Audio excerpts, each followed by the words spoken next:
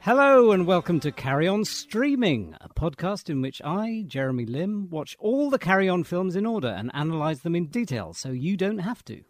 I don't have to either, but I choose to, which is somehow worse. But luckily I don't do it alone, no, by criminy I do not. Each episode I'm joined by a very special one of about 3 people. This time I'm again in the virtual presence of Mr. Paul Litchfield. Paul, hello. Hello, Jeremy. How are you on this fine day? I'm as well as can be expected. Right, so hence the crying and the nudity. Yeah. Well, this week, just 3 pints, please. It's Carry On Milkman from 1959. Carry On Milkman. Yes, the second one. How did you get on with Carry On Milkman then, Paul? Well, it's certainly an easier watch than its previous film. Yes, it's settled down a bit, hasn't it?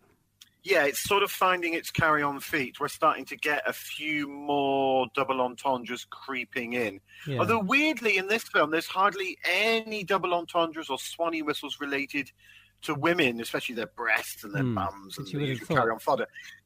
These are all about male genitalia, which is very odd. Strange, isn't it, really? Yeah, so it's constant sort of and close-ups of groins, which is very strange. At first, I thought that was a directorial choice, as in, you zoom into a crotch and that would be a way out of the scene. But no, you're absolutely right. It quite often zooms in and then zooms back out again immediately. And then back and forth. Over and over again. So it was either a terrible mistake that they constantly did, or it was part of the DNA of this particular carry-on film. Well, it's an interesting one because it is full of. Well, we'll come on to the cast in a minute, but I mean there are quite a few female actors in the cast, a lot of whom you wouldn't expect to be in. To be honest, no. You sent me some notes, and I didn't see this originally, and I had to when I rewatched Carry On Milkman for the 18th time, I finally spotted it. Yeah. And that's when you see she's now a dame. It's Joan Collins. Yeah, exactly. As a milkmaid. A tiny little part as a milkmaid. Very strange. But she's not very glam in it, which is weird. And then you get Irene Handel as a sex pot. And she's really glammed on. She's really glammed on. Again, she spends the whole thing in a boob tube. I know. Yeah, she carries it off pretty well as well, to be honest. Yes, I mean, should we mention the sort of the title sequence, which is the usual fare? Yes. Let's start from the beginning. So this is 1959. So tail end of the 50s. But as you say, the title sequence immediately it feels like a Carry-On film in the way that Carry On Corporal didn't, doesn't it? Yeah. I think you sort of know what you're going to get this time. It's there's none of the military music in the first one. It's much more that traditional jaunty, rollicking sort of, yeah. Yeah, and we get it's brilliant. Which comes back all the way through, doesn't it? Yeah, and then the massive pom pom pom pom pom pom pom. And there's loads of little animations of people riding cows. Exactly. Yeah. Yeah, and there's a milk float on fire, and there's also quite an amazing title sequence actually. And apparently it was Saul Bass who did it, so that probably explains it. Really? Yeah, wow. Fresh off of Vertigo or whatever it was. And you get those lovely little gags which Carry On became really famous for, where it says Carry On Milkman, or then it'll go, the cat that's got the cat. The cream that's got the cat, that's it. Cream that's got the cat, that's it. What's the other one? Or why don't you go top yourself? Why don't you gold top yourself? A bit risible. A bit weird. And then, or the burst onion. I'm not quite sure. Which I didn't get that at all. Maybe that's a reference to something. Must be a reference to something in the news. Yeah. But again, it's by Norman Hudis again. This is another Hudis, isn't it? Yeah. And directed by Gerald Thomas. Fairly definite that it was him this time round rather than the question mark over the last one. Well, you definitely know, because right at the end of the title sequence, it says directed by Gerald Thomas, and then that fades, and then it appears again bigger. Yeah. Directed by Gerald. So she's telling you twice. It's sort of underlined as well, isn't it? Isn't his name underlined? Yeah. So you definitely know that this is his baby. This is his. This is a Gerald Thomas joint, as it were. So, which makes me wonder why he did all those crash zooms into men's groins and stuff, because I have no idea. Wasn't a feature of his later style. No, so he's just experimenting maybe at this stage. I'm not entirely. I don't know why.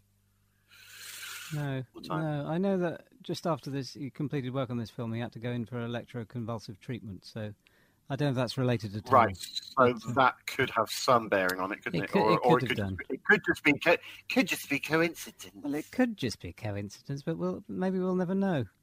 I'll do some more digging for next time. I'll do some more digging around that one.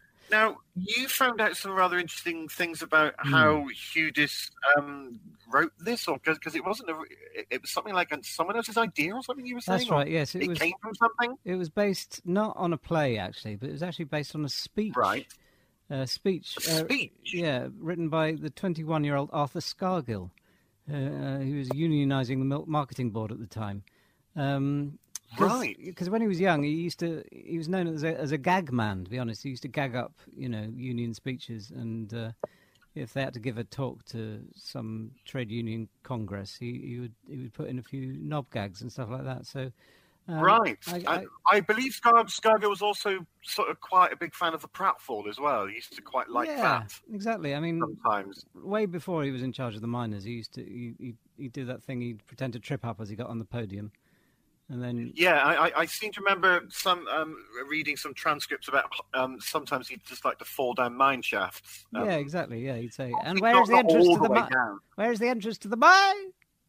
Was one of his. And then he'd appear all really crumpled and covered in black soot. Everyone would laugh, and they'd be like, "Oh, he's definitely one of us." Exactly. Yeah. I mean, that doesn't get talked about anymore, does it? Really, that his early funny union career. Not so much. Well, he continued. I mean, a bit later on, he did that lovely pratfall into the sea, didn't he? Which was filmed on a beach. Wasn't he with his wife? And he just that was Neil Kinnock, but that was Oh, is that Kinnock? That was Kinnock. Oh, that's Kinnock. That's Kinnock, isn't it? Sorry. Oh, well, maybe he wrote that for Kinnock. I think that's what it was. I'm not sure. No, I think you're absolutely right, because it was at the time when he was very powerful and big at the time, and Kinnock used to get him to write a few routines that he could slip into his leadership. Like that time when he went, "Well, all right," over and over again. "Well, all right." The reason he kept repeating it is because it wasn't getting the laugh. Well, it was a catchphrase, wasn't it? That he was trying to establish a catchphrase. It was supposed to be a gag. It was a punchline to a very long, involved joke that he'd been telling. Right. And the sailor said, "Well, all right," but he didn't get enough laughs, so he had to keep repeating. Anyway, we're in danger of getting off topic. But cast. Yeah. So an eclectic cast, I think, is fair to say. Yeah. So we've got some of the Carry On stalwarts that we're going to love as the films go on, but then you've got Arthur Askey's in this one. Arthur Askey, this is one Carry On film. He's sort of nominally the star of it, isn't it? Really, because we open with him. Yeah. He sort of is the main guy, isn't he? We open with him in prison. We'll come on to that in a minute. We've also got Terence Longdon, who's in a couple of the early Carry Ons. It's quite forgettable. Young Brian Wilde, very young Brian Wilde from Porridge and later Last of the Summer Wine, of course. And do you think that Brian's in that just to give the prison scene a bit of kudos, a bit of authenticity? Well, I found out a bit about this. He didn't get on at all with Arthur Askey, actually. Really? Yeah, and I don't know if you've noticed, but every time there's a scene of the two of them together, it ends very abruptly. And the reason for that is because each time Brian Wilde was so angry that he was just literally about to lamp Arthur Askey in the face. And so they had to literally cut it. I mean, there are a couple where you can actually see his fist entering the bottom of the frame. And it really quickly cuts. And there are a couple of times where Arthur Askey appears to have a black eye, and then a bit later on doesn't have a black eye. Yes, and his glasses are taped up at one point as well. Taped up at one point, yes, that's right. So I just thought that was just some weird little joke. No, it's to do with their feud, which was ongoing. Do you know what was the source of this acrimonious behaviour? Yes, apparently. Why they hated each other so? Apparently, Brian Wilde thought Arthur Askey was a twat, and that's about it. Really. Right. But you can see why he thought that, to be honest. Yes, absolutely. But Kenneth Connor, of course, is in this. Yes. Now, I don't know if you knew about this. He was cast very much at the last moment. I know he was quite had a big role in Carry On Corporal, but another cast member had dropped out. I can't remember who it was. I think the cast member who dropped out was actually Richard Wattis. Oh, yeah, that makes a lot of sense, actually, because he does have some very Wattisian lines, doesn't he? But because he was cast at the last moment, he didn't have time to learn the script as well as he normally does. Oh, and that's why you can see seeing, which is just so he's looking funny. around a lot, isn't he? He looks over people's shoulders, and the reason for that is because he's written his lines on some of the props. And you can and they are everywhere. There's one scene in the control room of the dairy, where even at one point there's a cow in the field, and that's got a line written on it. Yeah. You can clearly see that. Yeah, give me that phone. It says on the cow, doesn't it? Yeah, that's right. And he immediately give me that phone. I think there's a bit where he even forgot to go cool. Yeah, exactly. It's written on the filing cabinet, isn't it? Huge letters. Yeah. But he's not looking at it, so it just says call, and he just stands there. Yeah, and he just stares at a woman with his mouth open, but not making a sound. Yeah.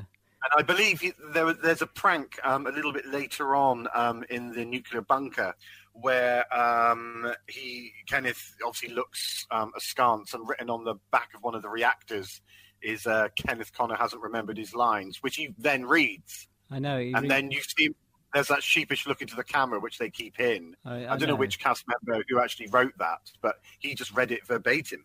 Well, I imagine it was Terence Longdon, because it was written in very flowery.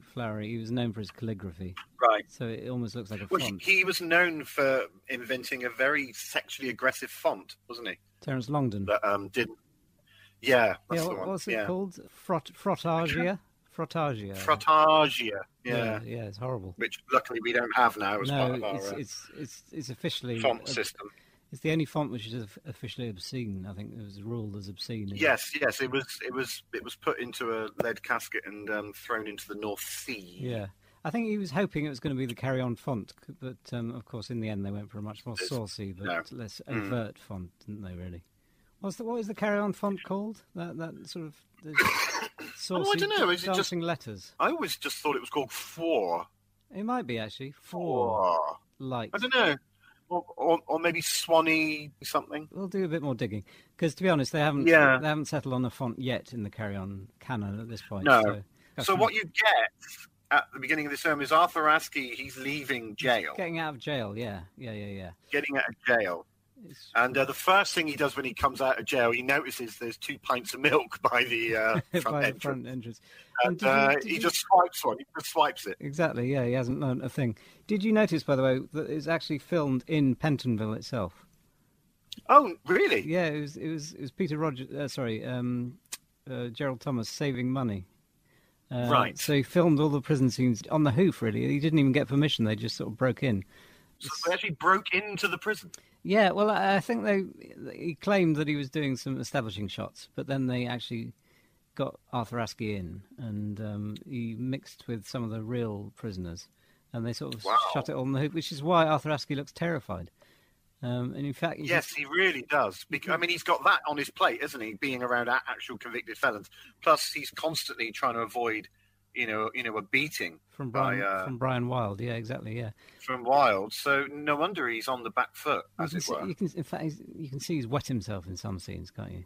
Yes, I mean, they're known criminals, as you say, they're real criminals. You can see one of the Craze associates is sharing the cell, and the cell he's in at the beginning apparently is the one that Christie was in leading up to his execution.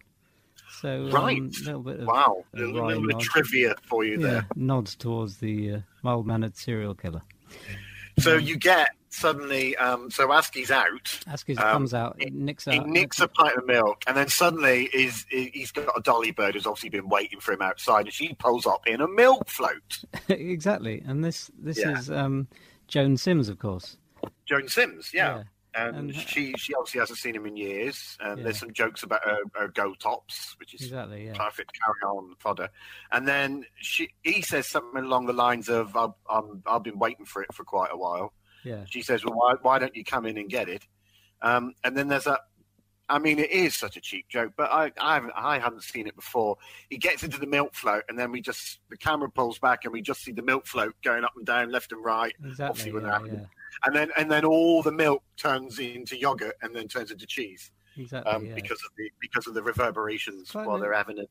having a bit of it. It's quite an impressive effect, actually, isn't it? That sort of it's amazing. It's done in about 4 seconds. How all the milk bottles turn into solid cheese. Joan Sims, who's called her character's Holly Jockey Sticks. Holly Jockey Sticks. Holly Jockey Sticks. She says, "Cool. I didn't expect. No, I expected a bit more from you." Can't remember what it is now. It's something like that. I can't remember what it was. Yeah, was it? I expected more than a teaspoonful. More than that was it. More than a teaspoonful to go with my tea. Yeah, he says, "Well, I'm not going to stir it. It's too hot."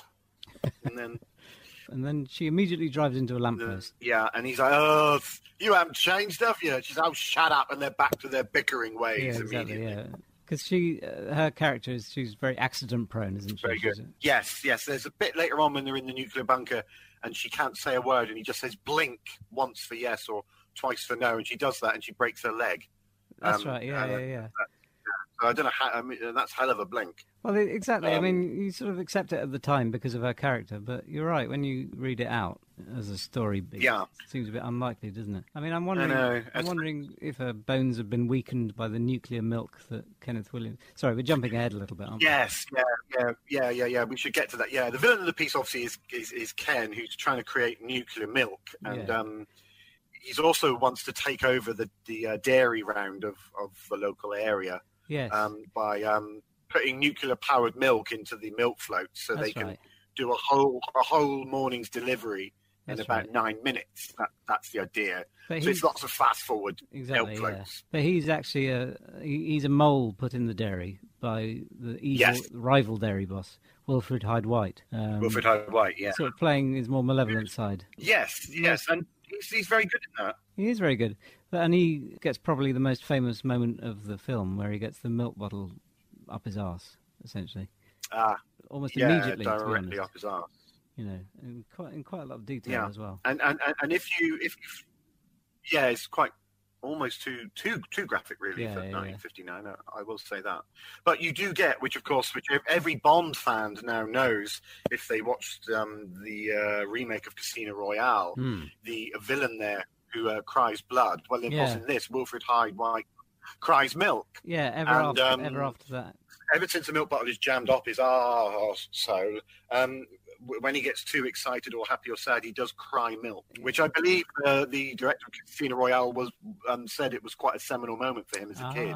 Right. So he made his villain cry blood. Literally a seminal moment. There's an early subplot, isn't there, about Kenneth Moore, weirdly. He acts a journalist. Yeah, what was that about? Well, he's investigating a milk drowning, as in someone apparently drowned in milk. But that's sort of abandoned very quickly, isn't it? It's never mentioned again. Go anywhere. As soon as Arthur Askey gets his job at the dairy, then you never see Kenneth Moore again. It's bizarre, isn't it, really? It's very odd, isn't it? Yeah. Because that could have been...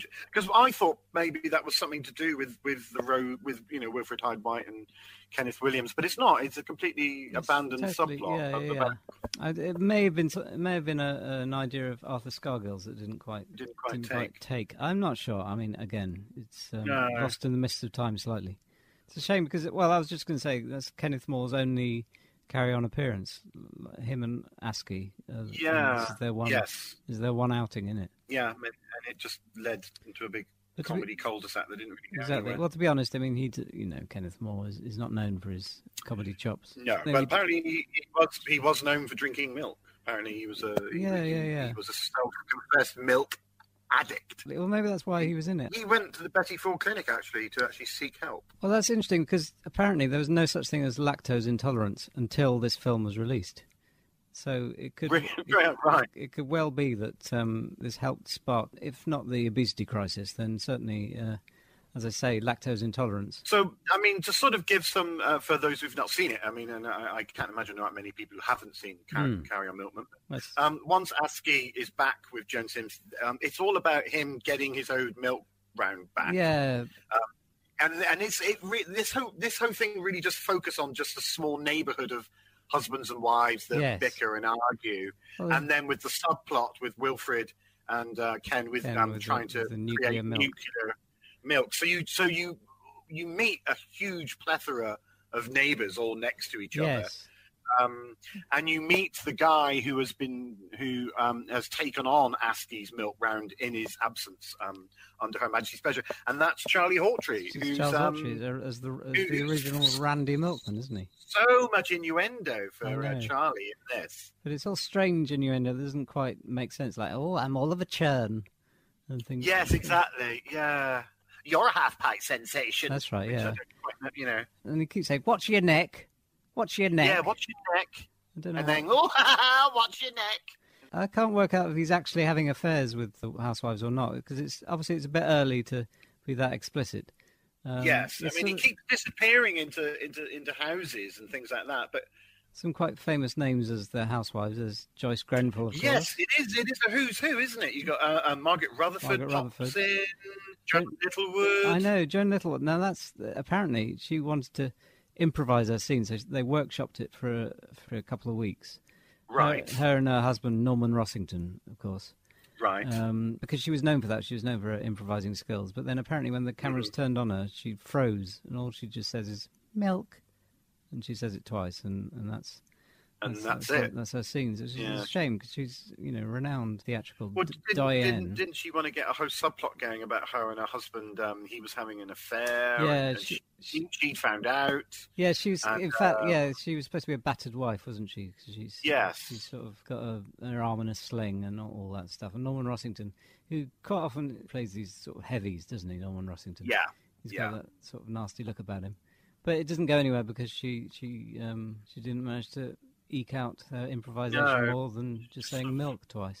Froze in the headlights, as it were. Meanwhile, you got Irene Handel as the sort of local, dare say the word, the local bike, but she sort of is. She's sort of constantly looking for it, and she's always, before she knocks on any doors, she always pours a bottle of milk over herself, which to look seductive. Yeah, and then looks in the mirror and says, "Oh, not bad." And then, not bad at all. You're nice to know, Exactly. All that sort of stuff. But you can tell, obviously, all this milk, because she must have stank on set. I know. It's, you can see Charles Hawtrey visibly blanching. Yeah, sort of, occasionally. Because she's supposed to be his true love, isn't she? Yeah. Yeah, they're both constantly out and about looking to have a little nibble, as it were. But actually, truly, they belong together. They belong together. But she obviously constantly reeks of milk. And, well, that's why. Because at the end, he's of course always looking for cock. Maybe that's why you have all these crash zooms into men's crotches. Yeah, maybe Hawtrey had some power. I don't know. Well, there are all these close-ups of his face looking appreciative. But it's not. Yes. I think it may be a fault of the edit because. They never. Yeah, and they never show anyone actually engaged in any sort of sexual act. What they do is they will do what they often do in films. They'll instead of the idea of a man about to engage in sexual congress, they'll show an erect Nelson's column. Yeah. But in this, obviously, it all has to be dairy related product. Yeah. So there'll be like an overflowing milk bowl, and then the next shot will just be, a pat of butter. Exactly, yeah. But you're supposed to put two and two together. And there's an awkward bit where someone's slicing a hunk of cheese, and Charles Hawtrey making these faces. Yeah, that's lovely, more. And you're thinking, well, that's weird, with a knife going. Overdoes it on the milk and dairy stuff, really. But I suppose it is Carry On Milkman. I mean, what do you expect, really? Yeah. I did feel a little bit queasy after watching this film. Exactly, yeah. But there you go. So we've established the sort of gang now in the little cul-de-sac. Askey wants his job back. Hawtrey doesn't want to give it back to him. He's very happy now, constantly sort of going around making innuendos at people. And then, of course, they find out overnight that that the milk has been delivered, but a lot quicker than normal. Yes. And this milk is glowing. And this milk is glowing gently green. Yes, and this is Kenneth Williams' gambit, isn't it? This is Kenneth Williams. He plays like a sort of mad scientist. Mad scientist working at a dairy, which is a bit of a stretch. But I suppose if you're buying into the idea of nuclear milk, then I suppose it goes. Well, yeah, he keeps saying that the future is nuclear milk, and everyone around him is going, but it will kill people. Yeah, and he's going. And he doesn't seem that doesn't seem to bother him. No, it's quite. We'll come on to this later when things really hot up. But it's a surprisingly gritty film in some ways. And apparently the number of on-screen deaths, which is about 15,000, apparently it's the most most in any Carry On film, even Carry On Meteor, which we'll cover in a future episode, of course. But oh my gosh! Well, part of this is because once Arthur Askey realizes he needs to get his job back, he enters into a sort of race almost, isn't it? It's a bit like hell drivers. A sort of hell driver milk float race between himself and Charles Hawtrey, and and of course what Askey doesn't know is Hawtrey's milk float has been sort of souped up. Exactly. Yeah. It's got nuclear milk now instead of petrol. And so Arthur Askey, I don't know how. I don't know how that. Again, the science. I don't think the science bears examination in this film. It just doesn't really make sense. But Arthur Askey nicks a hovercraft at one point and tries to deliver all milk on that. But so many people get run over during this sort of portion. It's supposed to be a comedy. In the milk float scene, I mean, there's a bit where because obviously the nuclear milk float, they just filmed a milk float in fast forward. Exactly. Yeah. So it's skidding down the streets, it's knocking people. I know, and there's comedy sound effects, but it's implied that they all get killed because, when it's the next day, there's a really long sheet of paper, and they're sort of stood in front of the desk, and the boss, Terence Longdon, is saying, "What have you done? The list of casualties is endless." I know, and he goes, take a look at the window, and he pulls up the curtains, and there's all these hearses. But they're all being not driven by the traditional horse, but by cows. Exactly, yeah. It's a traditional milk funeral, they call it. Yes. Is that a real thing, a milk funeral? Yeah, apparently so. Yeah, apparently milk funerals were a real big thing in the late 50s, early 60s. Since now, gone out of favour. But you're absolutely right. There's all these traditional swanee whistle, kazoo sound effects, but there's also the real sound, or what appears to be a real sound, of human hitting metal. It does. So it sounds like they're dropping stakes onto a wooden floor. Thud, thud. It does. But it's thud, and then exactly. Yeah. Very odd, especially when the hovercraft goes through the school. Oh, that's awful, that bit, isn't it, really? Well, it throws so many down, and then the teacher just looks into the camera and just sort of goes, good. And you're just sort of like, wow, that's a bit dark. A bit very, very dark. And who's the teacher? I didn't recognise him. I didn't recognise him at all. I don't know if he's even got a credit. No, he hasn't. That's it. He hasn't got a credit. But he just takes a beat, looks at all the dead students, and just looks at the camera and goes, good. And then it cuts away. Cuts away immediately to the further mayhem. Yeah. So Hawtrey, of course, drives so fast at one point that his float actually takes off. Yeah, and there's a very unconvincing. Sort of zooms off.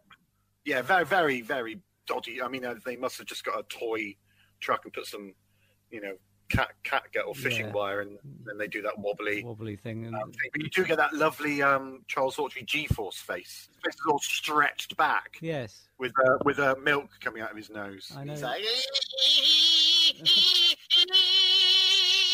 And apparently they did that on a wall of death. That's how they got that effect. I mean, not on a motorbike, but just on the wall. No, just shoved him up against the wall. Filmed it and just threw milk at him. Yeah. It's a lot of milk. I wonder how much milk they got through. I think a lot of the budget had to go on milk. I mean, the whole film was. It does say we would like to thank and commiserate Unigate. Yeah. But apparently, a lot of the milk they used. Well, not a lot of it, but when there's like a glass of milk or something, right? It's rainwater because it showed up better on screen. Apparently. Okay. So. Wow. And didn't I hear right that at one point there's a bit where Askey has to down a yard of milk in the pub? Yeah. And such was the problem with him and Brian Wilde. Yeah. That Brian Wilde had actually laced that with bleach. Yes, that's true. Actually, quite a nasty because he sort of pulls that Arthur Askey face that sort of eyes popping. Eyes popping, and then he starts, vomiting. You can hear him going, "I'll get him for this." Which isn't actually in the script. So and also it's dubbed over because he then turns to where Wilde is and goes, "You absolute," and it looks like he's saying shit. Yeah. But he actually goes, "You absolute cow!" And then there's a moo sound effect. Yeah, moo sound effect just to cover that. Quite a lot of moo sound effects covering up awkward moments, aren't there? Really, in this film. Yeah.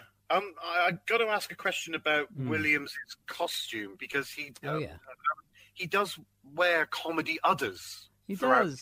The entire film in his white lab coat, but he's got these udders that he keeps squeezing, and at one point he puts some tomato ketchup on his chips from one. I know they're like little condiment teats or something. And I wondered where that came from. Well, it was his own idea, apparently. Right. Like the first time you see him, he's got test tubes and stuff hanging off them, and scissors, and a pair of glasses and stuff like that. Yeah, Post-it notes and things. Exactly, yeah. So it's more like a sort of prop for storing other props, almost. Towards the end, utility belt sort of thing. He literally weaponizes them, doesn't he? He's got like a knife on the end of one, which obviously because the teat is rubber, so it's all bendy and just flapping around, and it just looks very odd. It does, and it's covered by Arthur Askey, isn't he? Saying, "Where'd you get one of those from?" And he says, "Well, it's nuclear." Yes, well, that's his answer to everything, isn't it? Well, yours is nuclear. Nuclear, you see, yeah. Well, you blast off, I think they say to him quite a lot, don't they? Well, blast off then. Exactly, yeah. Which he doesn't. No. And Wilfred he's very much the puppet master in all of this, isn't he? He sort of hangs behind, he's in that big water tower, of course they call it a milk tower, on top of the Unigate Dairy, in his big office, just sort of all those computer screens or TV screens, where he's looking at all the milk floats and he's working out how to take over this milk route. Because it's quite an elaborate set, isn't it? And it's supposed to be revolving. Really elaborate. Like the Post Office Tower restaurant, one of those revolving. Well, apparently they ran out of money, so what they did is they just asked Wilfred to revolve instead. I wondered about that because... he does spend a lot of the time just sort of moving in slow concentric circles throughout the whole film to give the impression that he's got this massive... Yes. Sort of almost James Bond villain palace or whatever lair. Yes. But if you look closely, you can even hear. You can hear the little footfalls as he's going around. True. In fact, I think he stumbles at one point. Exactly, he gets giddy, doesn't he? I mean, I wondered if that was a subplot of, because at one point there's one of his sabotage plots is trying to put beer in the milk, something like that. Beer in the milk at one point. Ale, I think it is.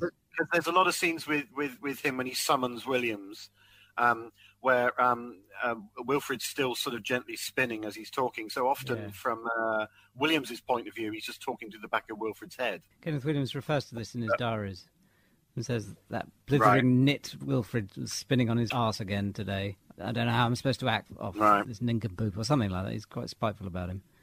But then he has a wanker film. I know. Well, I think there's a later entry where I think he keeps calling him a dumb bitch as well. That's it. Dumb bitch. Sorry, That dumb bitch. But I mean, you didn't enjoy much of his professional career, did he, Williams? I don't. I think even he later on, where he started really dissing some of the Carry On films. But I seem to remember he does mention Carry On Milkman a few times, just about the tawdriness of it, the stupid things he had to wear, all his nuclear puns, all that sort of thing. He really did think it was beneath him. Yeah, he did. Apart from that one, Carry On Sleeping, is it? Carry On Sleeping, all about dreams and sleep. Sleep clinic in Geneva. It's weird, isn't it? But we're getting ahead of ourselves. Which we'll get to that. But I mean, I think it's odd because he's talking about Carry On Milkman with such disdain. He's just saying it's cheap and tawdry, and then straight after this, he does 3 weeks in the West End doing Hot Arseholes. Yeah, which was a sort of review, wasn't it? Yeah, which was pretty much poo-pooed by the critics. Him and Lionel Jeffries, I seem to remember. Yeah, two hot assholes. It says outside the theatre. But they'd spelt it ass, hadn't they? To get ass. Because of the to get around the Lord Chancellor's obscenity. Yes. Thing. Yeah. And so there's like a picture of a donkey. I've seen the poster actually. There's a picture of a donkey with a hole in it, and Lionel Jeffries and Kenneth Williams are looking through it. Looking out of the hole backside of the donkey. Yeah, exactly. Yeah, it's very odd. Anyway, so film-wise, the race has happened. Hawtrey is hurtled off into the sort of atmosphere at one point. Oh, by the way, just quickly, still on the race, did you notice that it shares a bit of footage with Ben-Hur? I mean, It's there if you spot it, but it's slightly too subtle to be a deliberate homage. Right. Every so often you can suddenly see a chariot rather than a milk float, but it's quite subliminal. I thought that was because... okay, right. Which explains why. The next scene, when they're being treated for cuts and bruises, and the doctor, who's John Le Mesurier... Yes. What on earth have you been up to this time, you silly fool? You silly milk fool. You silly milk fool. I see you've lost your milk teeth and your milk legs. But at the end, I'll just have the usual yogurt, if you don't mind. Yeah, I mean, this is one scene. But anyway, he's, as you probably noticed, he's wearing a toga in this scene. Yes. And that's because he's literally just been playing exactly the same role in Ben-Hur, and they didn't even get him to change or anything. He just walked from one set to the other. One set to the other. Good Lord. It's virtually the same performance. Because I know that on the night of the race, there's a fancy dress party happening in one of the houses, and I saw a couple of people dressed as Romans and Greeks and all that, so I just thought that was part of it. But obviously, they literally spliced in some of it in. Wow. Yeah. That's interesting. But anyway, after the race, then there's this weird sort of, and it's almost 20 minutes long with Kenneth Williams doing nuclear milk experiments. Yes, obviously it's supposed to be funny. I think it's supposed to be funny, and this is the first and only time that the visual effects man Harryhausen was involved in a Carry On film. Yeah, of course, because he creates a variety of milk-based. I suppose beasts, really. I mean, they crawl out of the bottles and the sort of the vials and the test tubes, and you can tell it's Hausen because it looks so good. Tiny plasticine models, individual. Exactly. But it's such a weird thing to see in a Carry On film. Exactly, and Kenneth Williams just brushes them aside and gets on with his next experiment. Yeah, he sort of laughs like a maniac and throws milk bottles onto the ground. Oh, that's it. Yes, Suddenly, this sort of milk cow comes up, and there's a chicken. Yeah. There's a couple of for some reason there's a Slim Loris. I don't know why they chose that. No, there's a rhino, giraffe, I think. Giraffe and a mouse. And a mouse. They're all just sort of cavorting around him, and then he then just sort of goes, "Oh, forget it," and then that's that done. Yeah. Well, okay. He'd just been given his last chance by Wilfrid Hyde-White, hadn't he? As in, yes, this is your last chance to do the dairy out of business. Yes, I want that route, and I want it now. By the way, we should say the name of the dairy is Mrs. Dale's Dairy, which is a reference to to a radio show of the time, which is weird because there's no one called Mrs. Dale in it at all. It's literally just a one-note gag. Just a one-note gag, yeah. I think maybe if you were in 1959, that was a lot funnier. Well, I hope so, because the first time they say it, there's literally 10 seconds of nothing happening, which presumably is for the audience to laugh. Because that's the weird thing about these films, is they were expecting laughs, and so they had to time the gags and the pauses. Yeah. They had to leave space for laughter, and sometimes that doesn't tally with how we react these days. But anyway, that's just a side note. So Williams' experiments they don't even go awry. He just makes them and then sort of gives up on them, and then we're getting towards the sort of fulcrum of the piece where Askey and Hawtrey finally team up because they suddenly realise that the carpet is literally being swept underneath them with these new nuclear milk float drivers, almost like little robots, and you get Williams going, deliver the milk. And delivering milk, and then all these milk floats go off. Yeah, all in fast forward, and then suddenly there's a competition now of who's going to deliver the milk to the doorstep. Is it going to be our heroes, who have now patched up their differences, or these strange Kenneth robots? Williams nuclear milk-powered robots? That's all half robot, half milk float. That's built right. Yeah. Into it. What are they called? Nuclebots. Nuclebots, yeah, Nuclebots. Fly, my Nuclebots. And there's the leader, which is gold top, and then there's the red tops, and then there's the blue tops. That's right, yes. And they have this ridiculous bit where, in order to deliver the milk quicker, they just squirt the milk through the letterbox. Yes, or pour it down the chimney, or in one case, throw it through the window. Yeah, but then the neighbourhood are like, right, come on, let's... Well, I think at one point, we're not having any of this rot. Well, although a couple of them at first seem to like it, they sort of... Yeah, well, one of them gets green milk and goes, oh, goes to me eyes, and then drinks it, and then looks in the camera like, ooh, as if to be sick. Because it's nuclear, which isn't followed up, is it? Nuclear, yeah. Isn't followed up what happens to her? It's never. No. Well, I presume some sort of radioactive poisoning. Well, I presume so, but again, that's probably too dark even for them. Even for them. Represent. They probably. They keep saying that'll give you the collywobbles. That will. And there's that old couple with the milk that goes down the chimney, and they're just reading the paper, and they just hold out the cup into the chimney. Yes, that's right. Yeah. 1 lump or 2, dear. So she puts coal in it. It isn't really. Yeah. Well, what's this rubbish? But anyway, as you say, we're heading towards the conclusion because the denouement is... All the neighbours suddenly go, you ain't taking over this milk route. It's been in the family for generations and all that. So there's a big... So what they do is they... I can't remember how they stop the robots. It's something... I think they just find a button and they press it or something and they all just power down. Yeah, it's sort of in the background, isn't it? Because Joan Sims is in the foreground falling over. Yes. And so you don't... I wasn't sure if it was supposed to be accidental or deliberate. I think it was. I think someone said, put that light out. And she goes, all right then. And she goes, well, I presume this is the button. And then all the robots, they power down. So apparently they haven't got a big range. So Kenneth Williams is sort of hiding in the back of one of the gardens with a generator so he can power them. Yeah. And that's what happens. They all get closed. They all just shut down. Yeah, exactly. Yeah. And then they're not... He's like, and they're not, even though they should still be in the back of the shot, the next shot, they're all gone. They're all gone, yeah.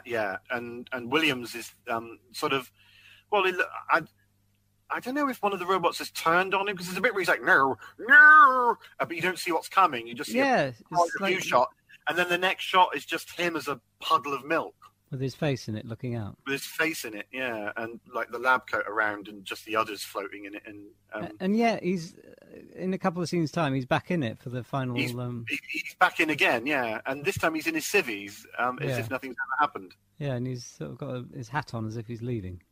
Because it all sort of transpires now that they saved the neighbourhood and they all have a big, piss up in the pub, except they're all, of course, drinking milk. Yeah. So they're all having pints of milk. And do you want a pint, Joyce? Now, just a mild half a milk for me. Yeah, just a couple of drops. And then Wilfred comes in. Yes, he storms in with a bottle of milk. It's quite scary, actually. He looks really malevolent at this point. Furious, doesn't he? And he just throws that pint of milk across the bar. And it just hits Askey square in the face. Yeah. Smash. And then the whole thing becomes just this great big milk bottle fight. They sort of take the idea of a custard pie fight, but it's all done with milk bottles. I know, which is horrible, really, because, if you grab a bottle and smash it in someone's face, it's not really the same. There's a bit where Joan Sims is repeatedly smashing at least 7 or 8 pints over Wilfred Hyde-White's face. Just smash. Yeah, exactly. Yeah, and the sort of locked off shot, isn't it? It's gradually zooming in. That's what it is, into his. Yes, yeah. With each whack, it just gets closer, whack, closer, whack, and then you just get his little boss eyes at the end with milk running through. Yeah. And then people are throwing milk, and then suddenly the back of the milk float comes crashing through the window, and then they're throwing cheese and yogurt at each other. The neighbourhood will break in, all the housewives that. And suddenly everyone's involved. And everyone's involved. It's basically it's like they couldn't think of an ending, I guess. No. So they're fighting, and then amongst all this chaos, there's wheels of cheese now, orange juice, yogurt's being catapulted. Yeah. Across, and then suddenly, ding, ding, ding, ding, ding, on the old pub bell, and Arthur Askey, who's now covered in milk, who just goes, "Time, please, for more milk," and then they just start fighting again. And then it fades out, doesn't it? End credits come over.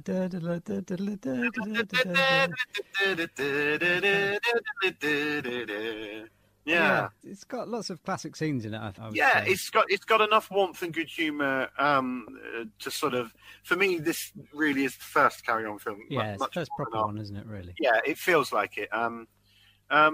Yeah, I mean, there's some baffling bits, but I mean, there always were with the early Carry On. But I like the fact that you had Harryhausen doing his first work. On a Carry On. Things like that. And that's a nice pub quiz question, Yeah, that's true, actually. Weirdly, for any Carry On film, it has possibly, maybe Meteor with the only exception, it has just the most amazing special effects of the time. Well, they were quite cutting edge. I mean, they were known for... people forget that the early Carry On films were known for actually stretching the boundaries of what was technically possible in film. Yes, certainly in Britain. Yeah. And there's some argument for saying that it was a direct influence on Kubrick. Yeah. A lot of the same actors turn up. Some of the same lines even. Yes, ensemble pieces. Yeah. No, you're absolutely right. And in fact, that bit where the lift opens and all the milk comes out in slow motion, that's directly leads to The Shining, doesn't it, really? Yeah, no, absolutely. No, there are so many nods to other films in this. The crying of the milk, the shining of the milk, robots, the Harryhausen stuff. There's a lot of stuff in there. There's a lot going on. It's almost like a sci-fi, weirdly. It sort of is, really. I think because obviously... like science fiction. It's very odd. Localized science fiction. Well, the sort of nuclear plot at the time was very much playing on the fears of the time, but sort of cutting edge technology and all that is very much of its time, but in a good way and in a it's definitely. I mean, if it's on, I'll always sit and watch it. Oh yeah, absolutely. It's definitely one I will rewatch. If only for Hawtrey, but just for Hawtrey, really. I think Askey's great. He when he's not injured and when he's not visibly hurting from Brian Wilde.